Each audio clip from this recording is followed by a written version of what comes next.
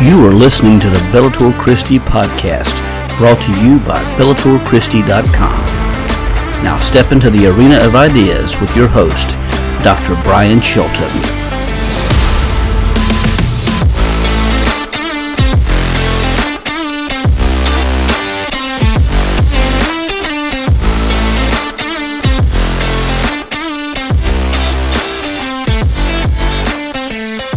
Coming to you live from the northwestern mountains of North Carolina and the northwestern mountains of Montana, Big Sky Country. This is the Bellator Christi podcast, where we take Christian truth into the arena of ideas. Hello everyone, my name is Dr. Brian Chilton, and I am joined by the ever so faithful cowboy apologist Curtis Evelo, who is climbing out of his igloo because it is extremely cold in Montana. It's getting cold and going to get colder. Yep. So what's the temperature right now? It's 2 degrees. Wind chill, with the wind chill, it's -4 right now. But what did it look like? Looks like we're going to be -20. Oh my God. Yeah, we're going to be -27, -30, yeah, -27, -21. Yeah, we'll be all right. That just hurts my feelings. That's without that's without the wind chill. So yeah, man alive, it'll get entertaining. That hurts me for you. I just say that. Yeah. We are expecting. Early part of this week, we had some rough storms coming down, but they are expecting more storms coming down our way here in North Carolina, actually tomorrow night. And then I think next week is supposed to be, we take the polar plunge, I believe, from what the weather app's showing. But, you know, the interesting thing is, I think AI glitched in their long-range forecast, Curtis, because it showed on weather app just today that in North Carolina, February 2nd, I believe, is Groundhog Day. They're calling for a temperature of 101 with snow showers. So Groundhog Day in North Carolina. Groundhog Day in North Carolina, the law of physics is going to be suspended while we have 108 degree temperatures and snowfall. So that obviously a big major glitch in the forecast somewhere, somehow. Yeah. We hold. I know we have a record for the fastest 100-degree change in I think it's in the state or maybe even the nation. Yeah, it was like 100 degrees from one end to the other. So like, for example, I don't remember what it was. We'd have to go look at it, but for example, it would have been like 60 degrees at say noon, and by 6 o'clock that night it was 40 below. Good gracious. So so that was an example, but it was something like that. But it was an incredible incredible flip flop there. Woo! Sounds like it. Well, I'm going to share my screen here for those of you who are watching live on Facebook and or YouTube. You can catch, if you're listening to radio apps or podcasting apps, you can find these live shows. If you want to see the pictures, if you want to see us as we're hosting this podcast, you can find us at youtube.com/ Bellator Christi, or you can go to facebook.com/ Dr. Brian Chilton, Dr. Brian Chilton, and find these videos there as well. Now, personally, this past week, I actually had a chance to meet an old school radio DJ, and I don't know about anyone else, but I've always enjoyed radio, and there's just something about, even with a football game, I mean, it's nice watching it on television, but there's something about listening to the radio announcers. They just have a little extra gusto whenever they announce the football games or baseball, whatever the case may be. But tonight we're talking about Galatians chapter 2. That's probably my favorite. Go ahead, I'm sorry. Oh, I was just going to say that's my favorite thing to do is to work in the shop and listen to the football games. So, like our state football team or local football team, college football team, just got done getting really whomped by the North Dakota Jackrabbits, which was an incredible game. But they really anyway to hear it on the radio, those guys really they know their stuff. They know the players, but they know the plays. And to hear it, they bring such a different intensity than the TV, than watching it or whatever. It's all probably one of my favorite things to do, just because I used to listen to, when I was on the road with my dad in the semi-truck, we would listen to stories, book stories on tape. We'd listen to, they had radio programs that would come on. It was kind of like the Twilight Zone, but it wasn't. It was like a radio program. Oh, I bet it was called Suspense. There was a lot of that, and then maybe I don't remember. Because my dad, he showed me on YouTube. They actually have some old radio shows you can listen to, and they have one called, it's by CBS Broadcasting Network, the radio broadcasting network. They had a show called Suspense, and like you said, it's very comparable to Twilight Zone, and it was very suspenseful. There's always a twist, something toward the end, and a very, very fascinating show. It'll have you on the edge of your seat. Yeah, and just hearing the radio part of it, it lets your mind kind of build its own narrative. So I don't know. It was always fun. I just know that there were some radio programs that we listened to that were like, if Dad could catch them, they were like old replays of some of the old shows, like really old stuff. And so it was really fun to listen to. Absolutely. So let's hop on in this. We've got Galatians chapter 2 today as we're continuing our winter Bible study. We're going to call this tonight Paul the Freedom Fighter, because in chapter 1 we see that Paul is being opposed by a group of legalistic Christians known as the Judaizers. And understand, listen, this isn't speaking against anyone who's Jewish, because Paul was Jewish, Peter was Jewish, Jesus was Jewish, but there was a group of early Christians who it was difficult for them to make that transition to thinking about salvation being a matter of grace, God's grace alone, as opposed to different religious responsibilities pertaining to sacrifices made, things being given, the different festivals that had been celebrated throughout the years. It was difficult to separate themselves from that. That's why, in my opinion, one of the biggest evidences for the resurrection of Jesus is the fact that Christians moved the day of worship from Saturday, which is Sabbath, to Sunday morning. I mean, the reason they did that was to commemorate the resurrection of Jesus, as it did happen on a Sunday morning. And that's just groundbreaking, quite honestly, that they would do that. So Paul, he's accompanied by Barnabas and Titus, visited Jerusalem for a second time 14 years after his first visit. Okay, so this happens 14 years after the first visit. He brings Titus, a Gentile individual who was saved by the grace of Christ, and he's bringing them into full fellowship in the church. But there are some people who are saying, wait a minute, Titus, Timothy, these other guys who are Greek, they've got to be circumcised. They've got to have all these rituals we've done in the past to be able to be considered in full fellowship. And so what we see here is something that always tends to happen even today in the church, where we try to complicate the grace of God. We try to complicate salvation to say it's Christ plus this certain activity, or Christ plus this other activity. To be a Christian, you got to have the grace of Christ, but then you got to do X, Y, Z to be part of our fellowship. Paul is making the case as he says in Ephesians.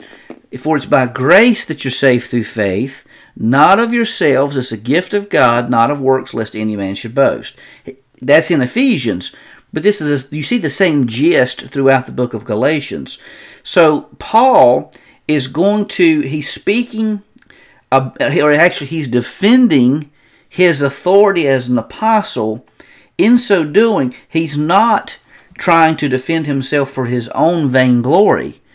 He's trying to defend his apostolic ministry because in so doing, he's also defending the message of grace that he is delivering to the Galatians and that he's been delivering to the churches in and around Galatia and Asia Minor. So it's not about Paul defending himself as much as it is him defending his authority to present the message of grace as he is. So he's not only defending that message, but he's also defending all of these individuals who have come to faith under his tutelage, under his ministry, and defending the fact that they should be welcomed as full members without having to be circumcised, without having to go through all of these different rituals and different innuendo that was being forced upon them. So that's really the gist of what he's doing. And in this chapter, he's going to defend his apostolic authority in two different ways. In verses 1 through 10, he's going to defend his apostolic authority by the endorsement given to him by the early church leaders.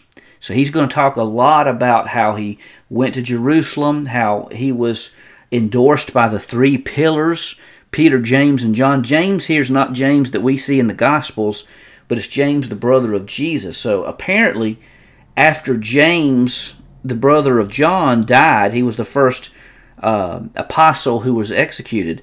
James, the brother of Jesus, must have taken his place in that position. So Peter, James, and John, these are the three big pillars of the church at that time.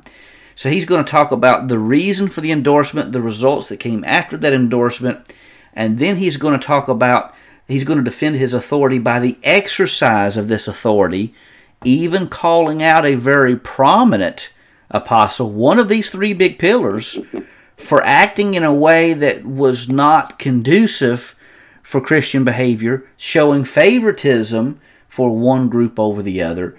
And then we'll see here the need for Paul's rebuke, and we'll see the nature of Paul's rebuke as we go through this section tonight. So good stuff, and I hope you fully engaged with us tonight. Pull up your Bible. Listen, it's cold outside. Get a fire going, get a warm hot cup of coffee and a warm blanket, sit back and listen as we go through the Word of God. He's got his coffee. You know what? I got my tea. It's not hot tea, but we'll go with it.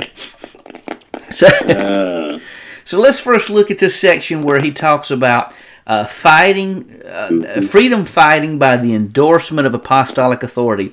He's going to give the reason for this endorsement and the results of this endorsement. So let's first of all take a look at the reason for this endorsement in verses 1 and 2 of Galatians 2. And Curtis, would you mind reading that for us? Sure. Yeah. Chapter 2, verse 1. Then after 14 years I went up again to Jerusalem with Barnabas, taking Titus along also. I went up according to a revelation, and presented to them the gospel I preached among the Gentiles, but privately to those recognized as leaders. I wanted to be sure I was not running and had not been running in vain. Got a little popping sound for some reason. I'm not sure what's going on there. So Paul is talking about going back to Jerusalem. So 14 years have elapsed. So remember, it was 3 years after Christ was crucified, buried, resurrected, that Peter came to faith. So it'd be 35 AD. So 45, 46, 47, 48, 49, about 49 AD is what we're talking about. 48, 49, give or take a year. And quite honestly, in this ancient time, it may be that they could have counted half years as a full year. So it may have been around 48, 47. somewhere along there. And if you remember, last week we talked about a good case that's made that this book was written around about 48, 49, somewhere along in that area. So that would put that being around about. So 14 years I went up again to Jerusalem, and we see here he brings Barnabas. Now let's talk a little bit about Barnabas here. Barnabas is a Levite. That means he would have had a very deep, very rich education, because the Levites were part of the priesthood. That also means that Barnabas would probably have been a little more on the wealthy side. Not going to say that he was complete, like the Bill Gates of his time, but he would have been better than most. But Barnabas was very much in the Word, very studious. Like Paul, Barnabas would be considered a scholar, most likely, in his day and time. Now, Barnabas is a nickname. His name is actually Joseph, but Barnabas means the son of encouragement. It means Barnabas was an encourager. In fact, let's just shoot straight from the hip here. If it weren't for Barnabas, Paul would not have had the ministry that he did, because Barnabas went to bat for Paul whenever Paul first came to faith. So Paul and Barnabas, they're going to bat for Titus, for Titus. And Titus is most likely a Greek individual. Let's see, he's most likely a Greek individual who came to faith. He was a convert under Paul. You can see this in Titus 1:4, who became an effective minister. He was a very effective minister. He was Greek, and so because of that, he would not have grown up Jewish. Some people think that maybe he was a little bit half Jewish, perhaps. Maybe he had some Jewish ancestry. That may or may not be the case. But nonetheless, let's just say he's a Gentile, and that's what he was. So here we see Paul coming back, and he went up again according to a revelation and presented to them the gospel I preached to the Gentiles. This revelation, we're not told exactly what that revelation is. Maybe it was something by the Spirit telling him. Maybe he's talking about the revelation that was given to him by God about the gospel. Whatever the case was, he presented to them the gospel I preach among the Gentiles. So he's going before the three pillars of the church, Peter, James, John. These guys knew Jesus well. They knew the gospel message well. So he told them privately to those recognized as leaders. And he said, here again, he assures them that he's not running, had not been running in vain, and he wanted to make sure that his message, the message that he was proclaiming, was the same message they had heard from Jesus, and they confirmed that it was. Now, friends, I think, in a sense, there's a form of the miraculous here, and I think that verifies the fact that Paul indeed saw Jesus on the road to Damascus, because Paul was not a follower of Jesus. But yet he's preaching the same message that these disciples were after spending 3.5 years with Jesus. That's remarkable. I want to share a real quick story with you. Whenever I was at Gardner-Webb University doing my undergrad, there was a guy there who had been a missionary, and he went to a land that was an atheistic land, and he says whenever the doors of opportunity open in these areas, you've got to strike while the iron's hot. Well, he went there. He found a community. They didn't have a Bible. They didn't have a church. They didn't have a pastor. But there was a community of believers that knew the gospel, preached the gospel, had come together, had services, knew hymns, but there had not been a missionary there. They didn't have a pastor there. So they're asking themselves, how in the world did this happen? Well, even though the government of that nation could not, had closed the doors on missionaries, they couldn't close the door on radio waves. We were talking about radio a while ago. What happened is that there was a Christian network in Italy that was broadcasting out and was picked up by a group of individuals in this atheistic nation. And lo and behold, they heard the gospel, they came to faith, and they were preaching the same gospel that these missionaries were delivering. It's much like you see individuals who stand against Christ. They have visions of Jesus, they receive Christ, and they begin preaching the same gospel that we promote. Now, they may not have every theological doctrine pinned down, but they have the core essentials of the faith. And you know what? That shows the commonality we have serving the Savior we do and promoting the same message, the message of grace and the message of salvation. So it's interesting. It's interesting that Paul does confirm his ministry, his message is confirmed by the early church leaders, Peter, James, and John.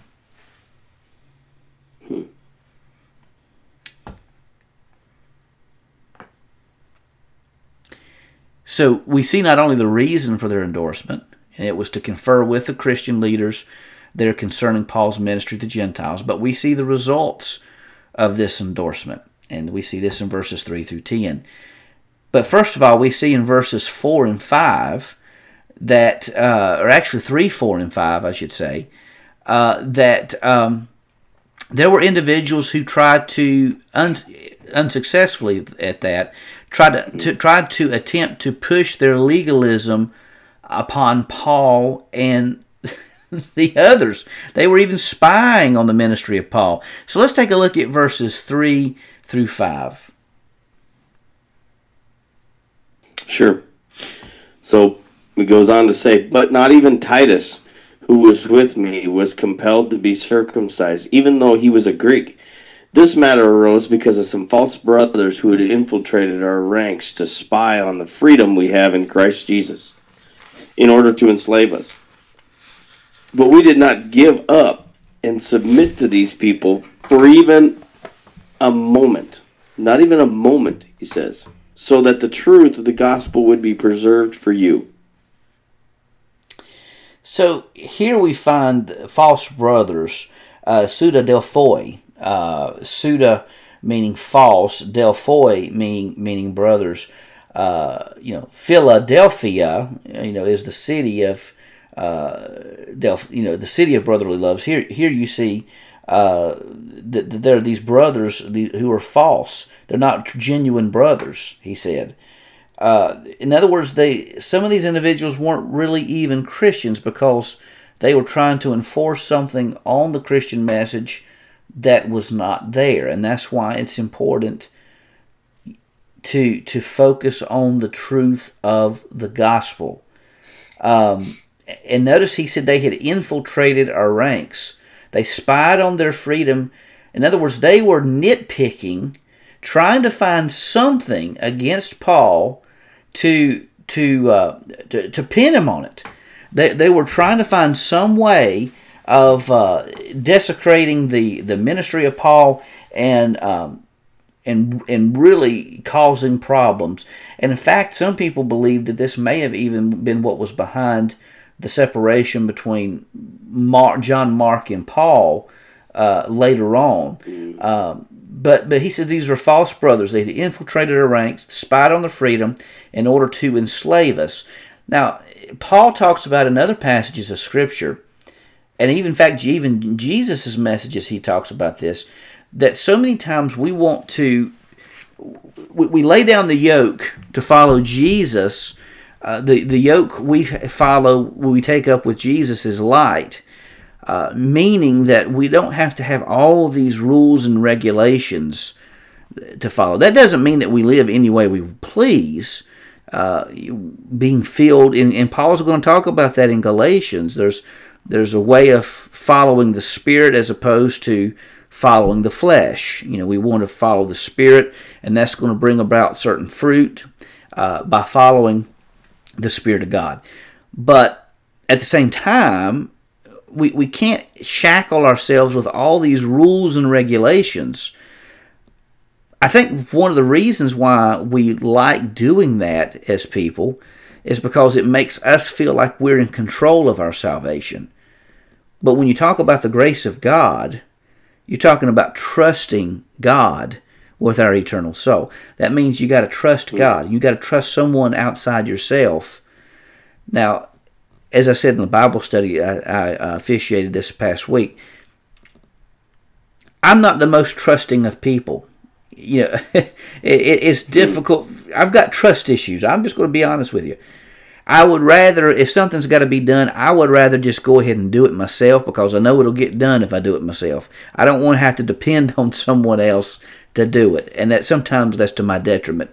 Most times that's to my detriment. Yeah.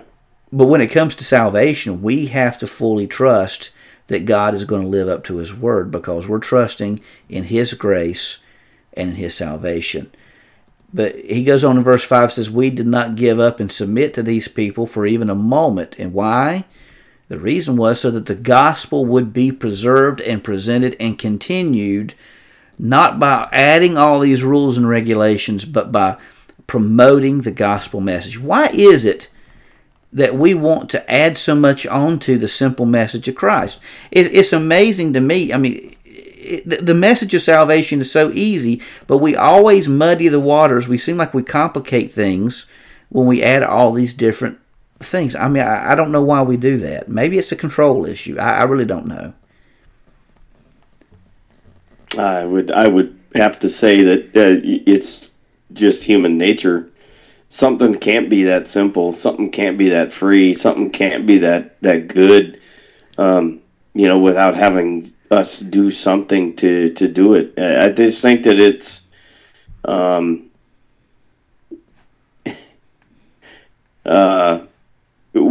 don't know. It's hard to explain, but it's something to do with human nature and being free. And I think that's a valid point, because whenever you think about anyone who says something's free anymore, you think, well, what strings are attached to that? What's the catch? Yeah. What's the catch? Yeah. What's the catch? I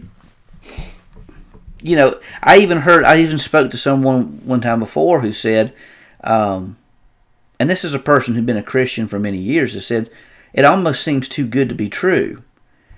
Mm-hmm.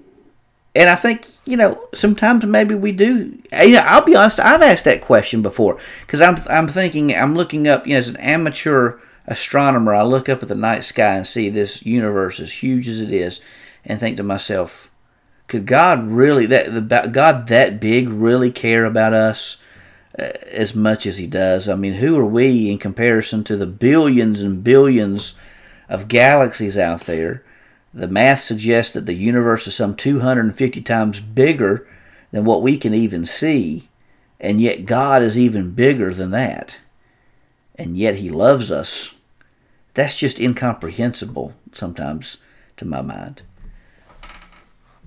Yeah, especially when you get into the scriptures, and in Job, he asked Job, where were you when I formed the stars? Where were you when I formed the galaxies? Where were you? And it's like, wow, this God we serve is huge, beyond our even our imagination. And so there's this, we can't even wrap our heads around, the distance from one end of the country to the other, the time frame that takes, and God still holds all of that in His hand. It's amazing. Beyond, I don't even know the word for it. Beyond comprehension, I guess you'd say. Absolutely beyond comprehension. Getting a call from somebody. I don't know who that is, so I'm just going to mute that. Right here on the podcast. How about that? So we see the result of their endorsement. There's the entrapment by the legalists, but there's also the endorsement by the leaders in verses 6 through 10. And we're going to see that the leaders have a response to Paul's message. So let's read verses 6 through 10 at this time. Sure. So verse 6, now from those recognized as important, what they once were makes no difference to me. God does not show favoritism. Powerful. They added nothing to me. Yeah, they added nothing to me. On the contrary, they saw that I had been entrusted with the gospel for the uncircumcised, just as Peter was for the circumcised. Since the one at work in Peter for an apostleship to the circumcised was also at work in me for the Gentiles. When James, Cephas, and John, those recognized as pillars, acknowledged the grace that had been given to me, they gave the right hand of fellowship to me and Barnabas, agreeing we should go to the Gentiles and they to the circumcised. They asked only that we would remember the poor, which I had made every effort to do. Now, as we read Paul here, it almost sounds like he's being a little snarky toward Peter, James, and John, and he's really not, because he has a great deal of respect for them. But one thing we've got to remember back in verse 3 is the leaders agreed with Paul that Titus should not be circumcised, and this may even reference the Council of Jerusalem that happened around 48-49 AD as well. But notice in verses 6 through 10, the leaders accepted Paul as a co-worker. He was accepted by the three pillars of the church, Peter, James, and John. Remember, James, the brother of John, who we read about in the Gospels, he was executed by the sword fairly early on. So it would appear that James, the brother of Jesus, who was the first pastor of the church in Jerusalem, and really stayed there till he was executed himself. I think he was thrown off the temple and beaten with clubs by the authorities. They tried boiling him in oil. Yeah, that was John. I think they tried to boil John in oil. Oh, John. But they didn't succeed. Oil. Yeah. But he's accepted by the three pillars of the church, and we read here, what they once were makes no difference to me. God does not show favoritism. Now, that kind of sounds snarky a little bit, but understand what's going on. There's some people in this time, and we learned this in 1 Corinthians, some people will say, well, I follow Peter, or I follow James, I follow John, or I follow this other person. We, as you talk about human nature, we as people have the tendency to kind of want to fanboy certain leaders. Tribalism. Tribalism. That's an excellent word for it, Curtis. We have these people, and we want to follow after them, and they become our heroes. Mm-hmm. Well, think about this. I mean, it's understandable, because if you're a second-generation Christian, you never met Jesus face to face, but you know he's risen, but yet here you have these individuals that walked and talked with him for 3.5 years. James, who walked with him since he was a little baby boy in diapers. I mean, he knew Jesus a long time, and eventually came to follow him after the resurrection. So can you imagine being a Christian living in this time and having resources available to you with actual eyewitnesses of Jesus who were appointed by Jesus as the chief leaders of the church? It would be very easy for someone to get in the tendency of saying, well, I'm just going to listen to those guys, you know. Mm-hmm. But Paul is saying here, and it's a very important point for us to remember even today, God does not show favoritism. He doesn't show favoritism, and so that's very important. Every one of us has a calling. So, for instance, let me just throw this out here. God called me to go get advanced degrees. I've started teaching. In fact, tonight was the first night before the podcast I had a chance to meet with the first class I'm teaching online. And I want to tell you already, I can tell you, I get the sense that this is what God's wanting me to do. What happens moving forward, I don't know. But I just being able to minister to this wonderful class of students, and just to try to pour out what little bit of insight God has given me, and doing this on the podcast as we are, and with a website, writing books, doing podcasts, you know, that's what I feel my calling is. Curtis, you felt called very early on to do podcasting, and we've been podcasting together for many years. So we all have, and you're a leader in your church, we all have different callings. But understand this: having a degree or not having a degree, being able to lift 500 pounds or only being able to lift 5 pounds, having an IQ of 200 or having an IQ of 70, God shows no favoritism. Mm-hmm. He doesn't, because he loves us all. Right. I kind of also think that this also comes from the heart of, in Paul's writings, he also talks about all of the things that he had accomplished mean nothing to him. They're rubbish. Well, in fact, it's actually worse than that. He goes on to say that they're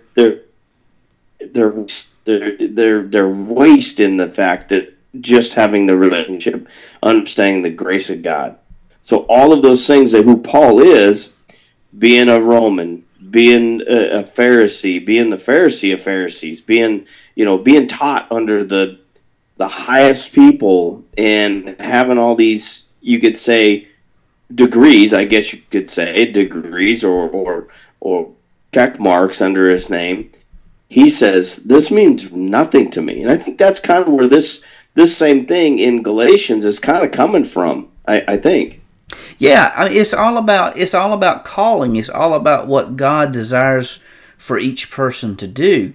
But that doesn't and shouldn't elevate one person over the other. So you see this. So you had a calling card with these three guys who considered three pillars of the church: Peter, James, and John. They were very important, and that's not to discredit them. And Paul is not discrediting them, because he recognizes and realizes the great importance that they have. He recognizes and appreciates the things he's been through in life, the things that he's been through to bring him to where he is now. But he reminds his readers, and reminds his church members, that God shows no favoritism, because he goes on to say, they added nothing to me. And by that, he's not saying that they weren't important, they didn't do anything for me. No, what he's saying is they added nothing to the message I was bringing. Right. Because I'm bringing the same message that they heard and are bringing to you. Is the one and same message. And in fact, he goes on to say in verse 7, on the contrary, they saw that I had been entrusted with the gospel for the uncircumcised. Now, so here, let's back up a minute, going back to the conversation we just had. We all are saved by the grace of God, filled with the same Spirit, but we have different callings. We have different gifts and abilities, and it doesn't make one person better than another person.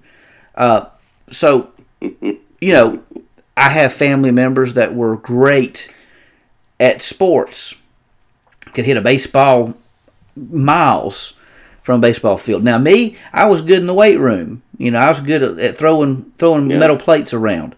But as far as doing some of the things they could do, I was envious. I had one cousin who had a chance, who could have played Major League Baseball. He was that good.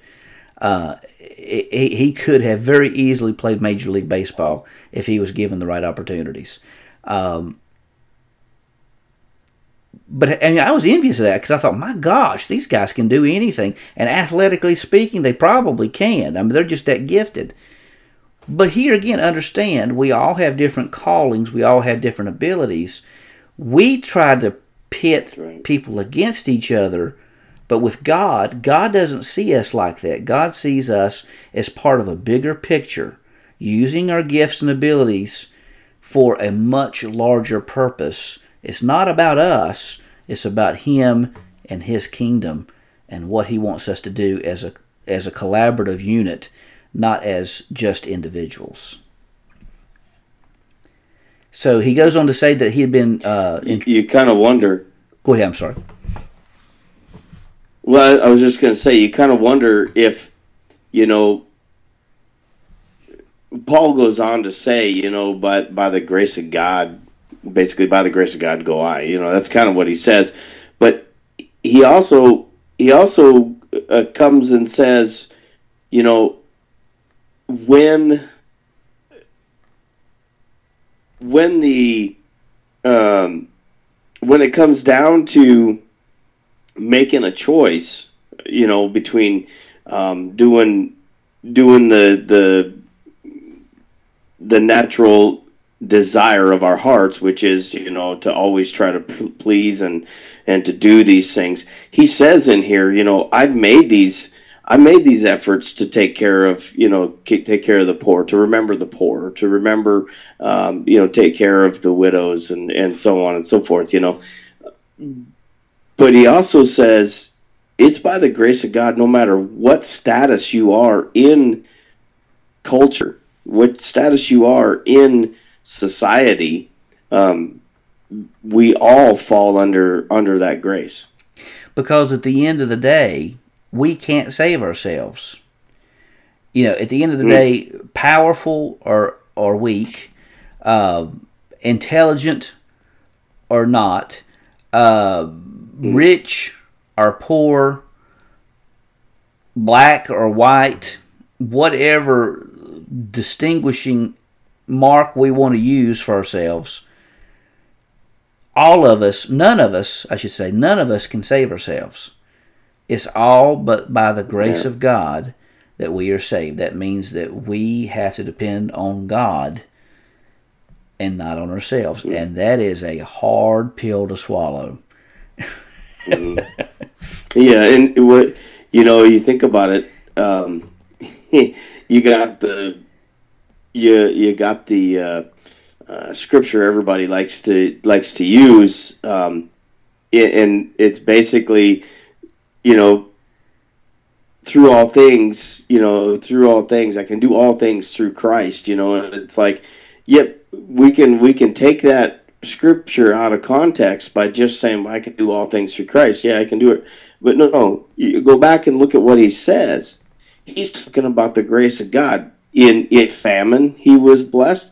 In riches, he was blessed. In all of these things, he's talking about in persecution and in abundance.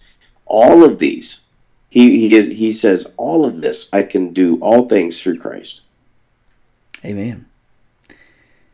And so we go here, we see that James Cephas, this is an Aramaic title for Peter, an Aramaic name for Peter, meaning that this happened very early. Another good reason to believe that this was an earlier book written in the 40s AD. John recognizes pillars, but notice what happened. They gave them the right hand of fellowship, both to him and Barnabas, agreeing that they should go to the Gentiles and that they would focus on the circumcised. Now, you have to kind of wait, you have to kind of almost wonder, though, was that Jesus' intention for Peter to only stay with the circumcised, only to stay with the Jewish people, because he wanted him to be the rock upon which he built a church. It makes you wonder what's going on there with Peter. But as we're going to see, there was something taking place. That they only asked that we would remember the poor, which he made every effort to do. So now here again, so he's talked about the first part, the fighting for his apostolic authority by the endorsement of the church. But now he's going to talk about an exercise of this apostolic authority. And this is an encounter that happens between he and Peter.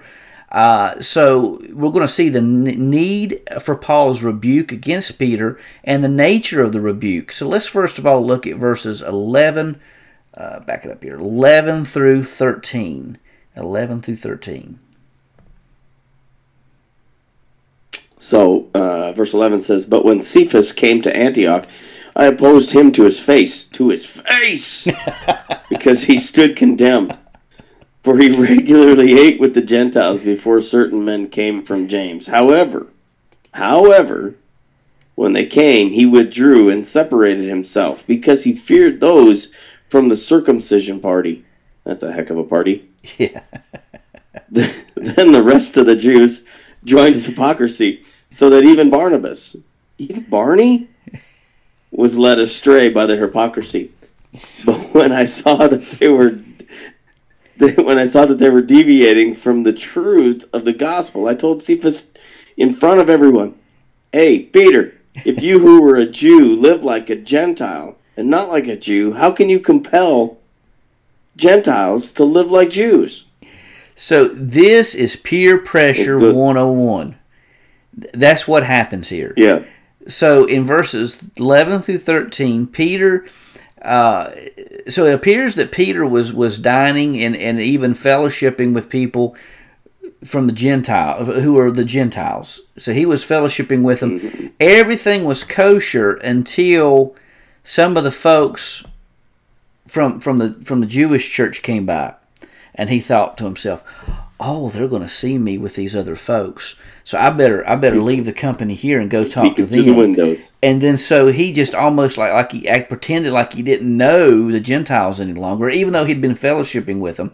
And Barnabas, as mighty a man of God as Barnabas was, as mighty a man as Peter was as well, Barnabas was even led astray because he started fellowshipping more with the Judeans more so than the Gentiles. But, Titus and, Timothy, others who are thinking, like, well, what's up with this? What's going on here? We even see in the book of Acts, there's a distinction between the Grecians and the Hellenists. Mm-hmm. I mean, the Hebraic church and the Grecian church over the administration of certain things in the church about the widows being cared for and the poor. But so Paul is saying, that's right, told him to his face that you're not doing right here, and so he calls him out. And so we see the nature of Paul's rebuke. Now we read verses 14 and 15. Let's go back and read verses 14 through 18. We read 14 and 15, 14 a while ago. Let's go back and read 14 through 18. Yep. Sure. So let's see here. Verse 14. But when I saw that they had deviated from the truth of the gospel, I told Cephas in front of everyone, "If you who are a Jew like a Gentile and not like a Jew, how can you compel Gentiles to live like Jews? We are Jews by birth and not Gentile sinners. And yet because we know that a person is not justified by the works of the law, but by faith in Jesus Christ, even we ourselves have believed in Christ Jesus. This was so that we might be justified by faith in Christ and not by the works of the law, because of the works of the law, no human being will be justified. But if we ourselves are also found to be sinners while seeking to be justified by Christ, is Christ then a promoter of sin? Absolutely not. Hey, I heard one preacher tell me one time, he says, when you see that absolutely not by Paul, it's almost like the same connotation as, don't be stupid. Come on. And it goes on, 18, it says, if I rebuild those things that I tore down, I show myself to be a lawbreaker. Oof. So, Paul is recognizing that the gospel is hanging in the balance. And it really was, because were they going to make the gospel message only about a certain group, or were they going to make it global? By the way, let's just call it what it is. This was the same problem that even God himself had with the early nation of Israel, with the Hebrews, because the goal was to use Abraham and his seed, his descendants, as really a beacon to the world, a lighthouse to the world, telling the world that he is God, and none of these false idols that people worship is. In fact, it even had ties to the demonic realm, so to speak. So he realized the gospel's hanging in the balance. So Paul, I don't think Paul wanted to do this, but Paul had to do it. He felt compelled to do it, to say, listen, yeah, what are you going to live by? Are you going to live by fear and refuse to fellowship with Gentiles and make them live like a Jew when you yourself are not living like a Jew? You're filled with the grace of Christ. And he says, we know that a person is not justified by the works of the law, but by faith in Christ Jesus. So he's asking Peter, why are you turning back to the law to save you when it's Christ and through Christ that a person is saved? But if we ourselves are found to be sinners while seeking to be justified by Christ, is Christ then a promoter of sin? And the word is, I think it's even a double negative in the Greek text, absolutely not, most assuredly not. So he again here says, if I rebuild those things that I tore down, I show myself to be a lawbreaker. So Paul has torn down these things that he had previously built to establish a new foundation in Christ. So he's saying that, is he going to tear down this new foundation to rebuild on the old foundation? That seems to be what Peter and the crew were doing by showing favoritism to one group over the other. And by the way, that's why we as Christians need to realize racism and things of that nature in Christianity are like oil and water. They are incompatible. Because when you get to heaven, you're going to see people from every tribe, nation, tongue, skin tone, and what have you. It's not going to be ethnocentric according to the way we look and speak and talk. You're going to see Arabs, Jews, people from China, people from Japan. You're going to see people from the United States, people from Mexico, people from Canada, people from England, people from Germany, people from France, people from all parts of Africa, all parts of South America, and so on and so forth. Australia, New Zealand, anywhere else I may have missed, all throughout the Middle East, anywhere else I may have missed. You're going to see people in heaven worshiping the same God, the same Christ, filled with the same Spirit, part of the same church. So if you have racist tendencies, you may as well throw it out the window, because when you get to heaven, you're going to see a lot of different people. Just put it that way. Yeah, it's all at the base of the cross, we're all equal. That's the thing. Amen. Bring them to the cross. Yeah. One thing I wanted to say is, this had to have been hard for Paul, because Paul knows where Peter started out with, because Peter actually preached and was part of the first conversion of some of the Gentiles. I mean, he saw in a vision a sheet come down with all types of food or all types of animals being in it, and God telling him, "Go, Peter," and he goes to Cornelius's house, which, and so he's already had these experiences. He was bold enough to do that and bold enough to step out and do what God had told him there, but now he's pulling back. It's the peer pressure. It's the pressure of, well, I don't want to offend these people, but because these people are, easy to offend or have been offended in the past, that's not that big a deal. I don't want to offend, the people with power. Yeah. It's kind of sad. It really is. And you're right. Peter did have that vision. And at Pentecost, when the Spirit came down upon the church, there were people there from every tribe and tongue. They're in the same area, filled with the same Spirit. Peter certainly knew that, and that's not to pick on Peter, because Peter he continued with Christ up to the very end. In fact, there are very good reasons for believing that Peter and Paul died together in the same location in Rome. Paul, where he was a Roman citizen, he was beheaded. Peter was likely crucified upside down, because not being a citizen, because he didn't want to be crucified in the same manner that Jesus was. He didn't feel worthy enough to be crucified in the same manner. So we're not picking on Peter. Peter is That's right. He was a faithful man to the end. We all have problems. We all have blind spots. Paul called Peter out on a blind spot that he had at this particular time. So we see the contents of Paul's rebuke in verses 14 through 18. Let's take a look at the conclusion of the matter in verses 19 through 21. Sure. So in 19 it says, "For through the law I died to the law, so that I might live for God. I have been crucified with Christ, and I no longer live, but Christ lives in me. The life I now live in the body, I live by faith in the Son of God, who loved me and gave himself for me. I do not set aside the grace of God, for if righteousness comes through the law, then Christ died for nothing." Now, Paul's going to talk a little bit more about the law of God and justification through faith in chapter 3. Well, we got some deep stuff coming ahead with our next chapter.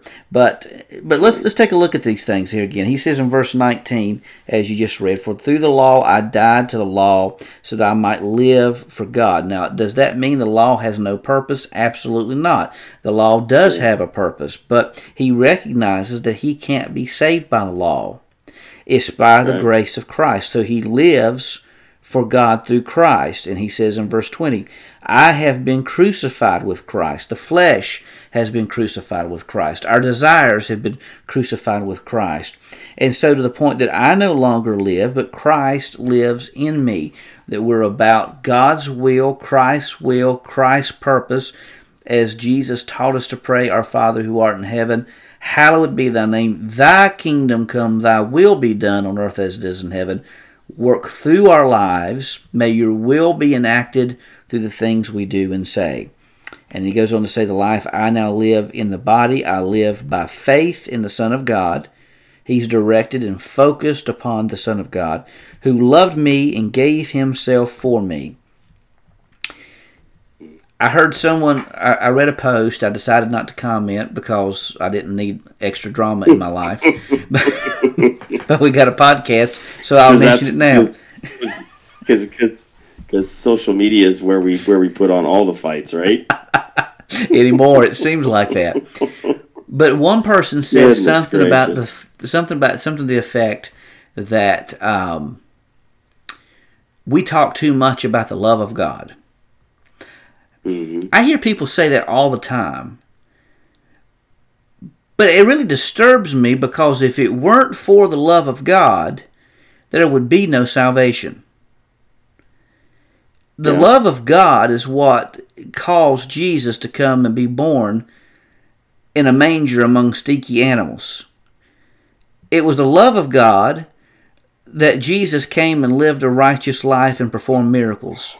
It was the love of God that put Jesus on the cross, and it was the love of God that brought him back from the dead. It was the love of God that ascended him to the right hand of the Father, and it's the love of God by the love of God that he intercedes for us to give us a place in heaven. It's the love of God that instills the Spirit of God in our lives. It's by the love of God that he has a purpose for our lives, a calling for our lives. And it's by the love of God that he grants us a place in heaven and gives us an eternity with him. So how in the world can we focus too much on the love of God? The gospel is rooted in the love of God. So I don't understand that thinking. I really don't. But he says it's by the love of God and he gave himself for me. And he says, I do not set aside the grace of God, for if righteousness comes through the law, then Christ died for nothing. In other words, he's saying if you can be saved by your works, if you can be saved by your good works, if you can be saved by the law of God, then Jesus had no reason to die on a cross. And that means that his death was in vain. Right. That's a powerful statement. That's right. Yeah. Yeah, well, and that goes also to, think about that when we listen to New Age people or people trying to corrupt the gospel by having this crossless gospel, this non-atoning gospel, so to speak. what did Christ die for then? He just got himself killed just for no reason. Is that what it is? That's part of really one of the biggest things that really bothers me about some of these, you could say, religions, but they're false religions that come up that really try to corrupt this idea. By doing all these works, we get a chance to be able to then get closer to heaven, and so on and so forth. It's nothing different. Every single other religion is nothing different than the Tower of Babel. It's just their work to God. They're working get to God. We get high enough, big enough, bad enough, strong enough. Pretty soon we can be God. And my mind goes to Aladdin, the movie Aladdin, and where the genie gets there and he's like, I am all this power and I'm all this might, and then all of a sudden the bottle comes out and it's itty bitty little quarters. It's like that's what happens to us. We when we forget the grace of God, we lose all of what God has to give to us. Well, Curtis, I think you hit on something very, very powerful with your analogy of Aladdin. You said that the guy said, I have the power, I have the authority, I have the ability. And I think that's the big difference. Because if we have to depend on the work of God, that means that we are indebted to God. Mm-hmm. And that and there again, that strikes at the pride of a person. Oh, we don't want to owe anyone anything. It's like was it Charlie Daniels? Isn't he the one that had the song? If I can't do it on my own, how'd that song go? I ain't asking nobody for nothing if I can't do it on my own. I think that's the way it goes. So we have that mentality sometimes. We want to do it on our own. We want to do it by ourselves. But when it comes to salvation, we depend on God. That means we've got to trust God. That means we're dependent on God. But quite honestly, we already are. We're dependent on God for every breath, every beat of our heart. We're dependent on God for our very existence. If it weren't for God, there wouldn't be anything. That's right. It kind of goes to two different things. One, to have the grit and the perseverance to be able to do it on your own, physically, like to do work, to do things, physical things around your home or your work, or to helping people out, or even doing sports, to have that grit to be able to say, resolve, I'm going to get this done, I'm going to do it. That's different than when Scripture tells us that every knee will bow, every knee will bend. That's different. That's a different level. Mm-hmm. There comes a time when you need to realize, I can't do this on my own. This has to be where I understand the grace of God is overwhelming me, and I need to bend the knee to Him. Well, and that's one, and I'll close with this last statement. There's a phrase going along in Christian circles that says that God won't give you more than you can handle. I don't think that's true. I agree. I agree with you. No. Because there again, that places the emphasis on what we can handle. God will give us more than we can handle, so that we will depend on Him. You may be overwhelmed by the circumstances of life. Trust in God. He's not asking you to bear it alone. You were never intended to bear it alone. That's right. You got to depend on God. So I liked your reaction, Curtis, and I agree with you. I don't think it's a biblical comment. Didn't mean to react so passionately, but that's funny because it's like, oh no, he stacks everything on you. So if you, it's like, well, you want it, here you go. I mean, pretty soon you'll be crushed under the weight of that. And Scripture even tells us we will be crushed under that weight. Yeah. But it's all a process to help. It's all a process not only to help us to trust in Him, but it's also a process to mold us into the people He desires us to be. And so, like there you go. Grapes have to be squeezed to get wine. Olives have to be crushed to get oil. Carbon has to be heated and pressed to become diamonds. And so likewise, He's making a masterpiece out of our lives. Yeah. That's why we never, ever, ever pray for patience. Ever. If you have prayed for wisdom, then you'll know not to pray for patience. That's right.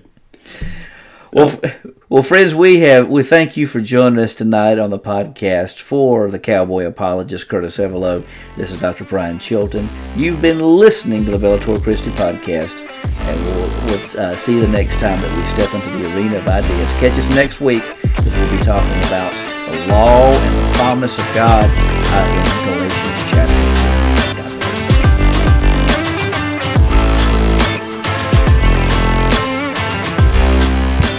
You've been listening to the Bellator Christi podcast, brought to you by BellatorChristi.com. The views expressed on this podcast may not reflect those of Bellator Christi Ministries or its affiliates. This program is protected under Creative Commons copyright, all rights reserved. If you enjoyed this podcast, then be sure to subscribe and leave a positive review. Also tell a friend. Thank you for listening, and we'll see you back the next time that we step into the arena of ideas.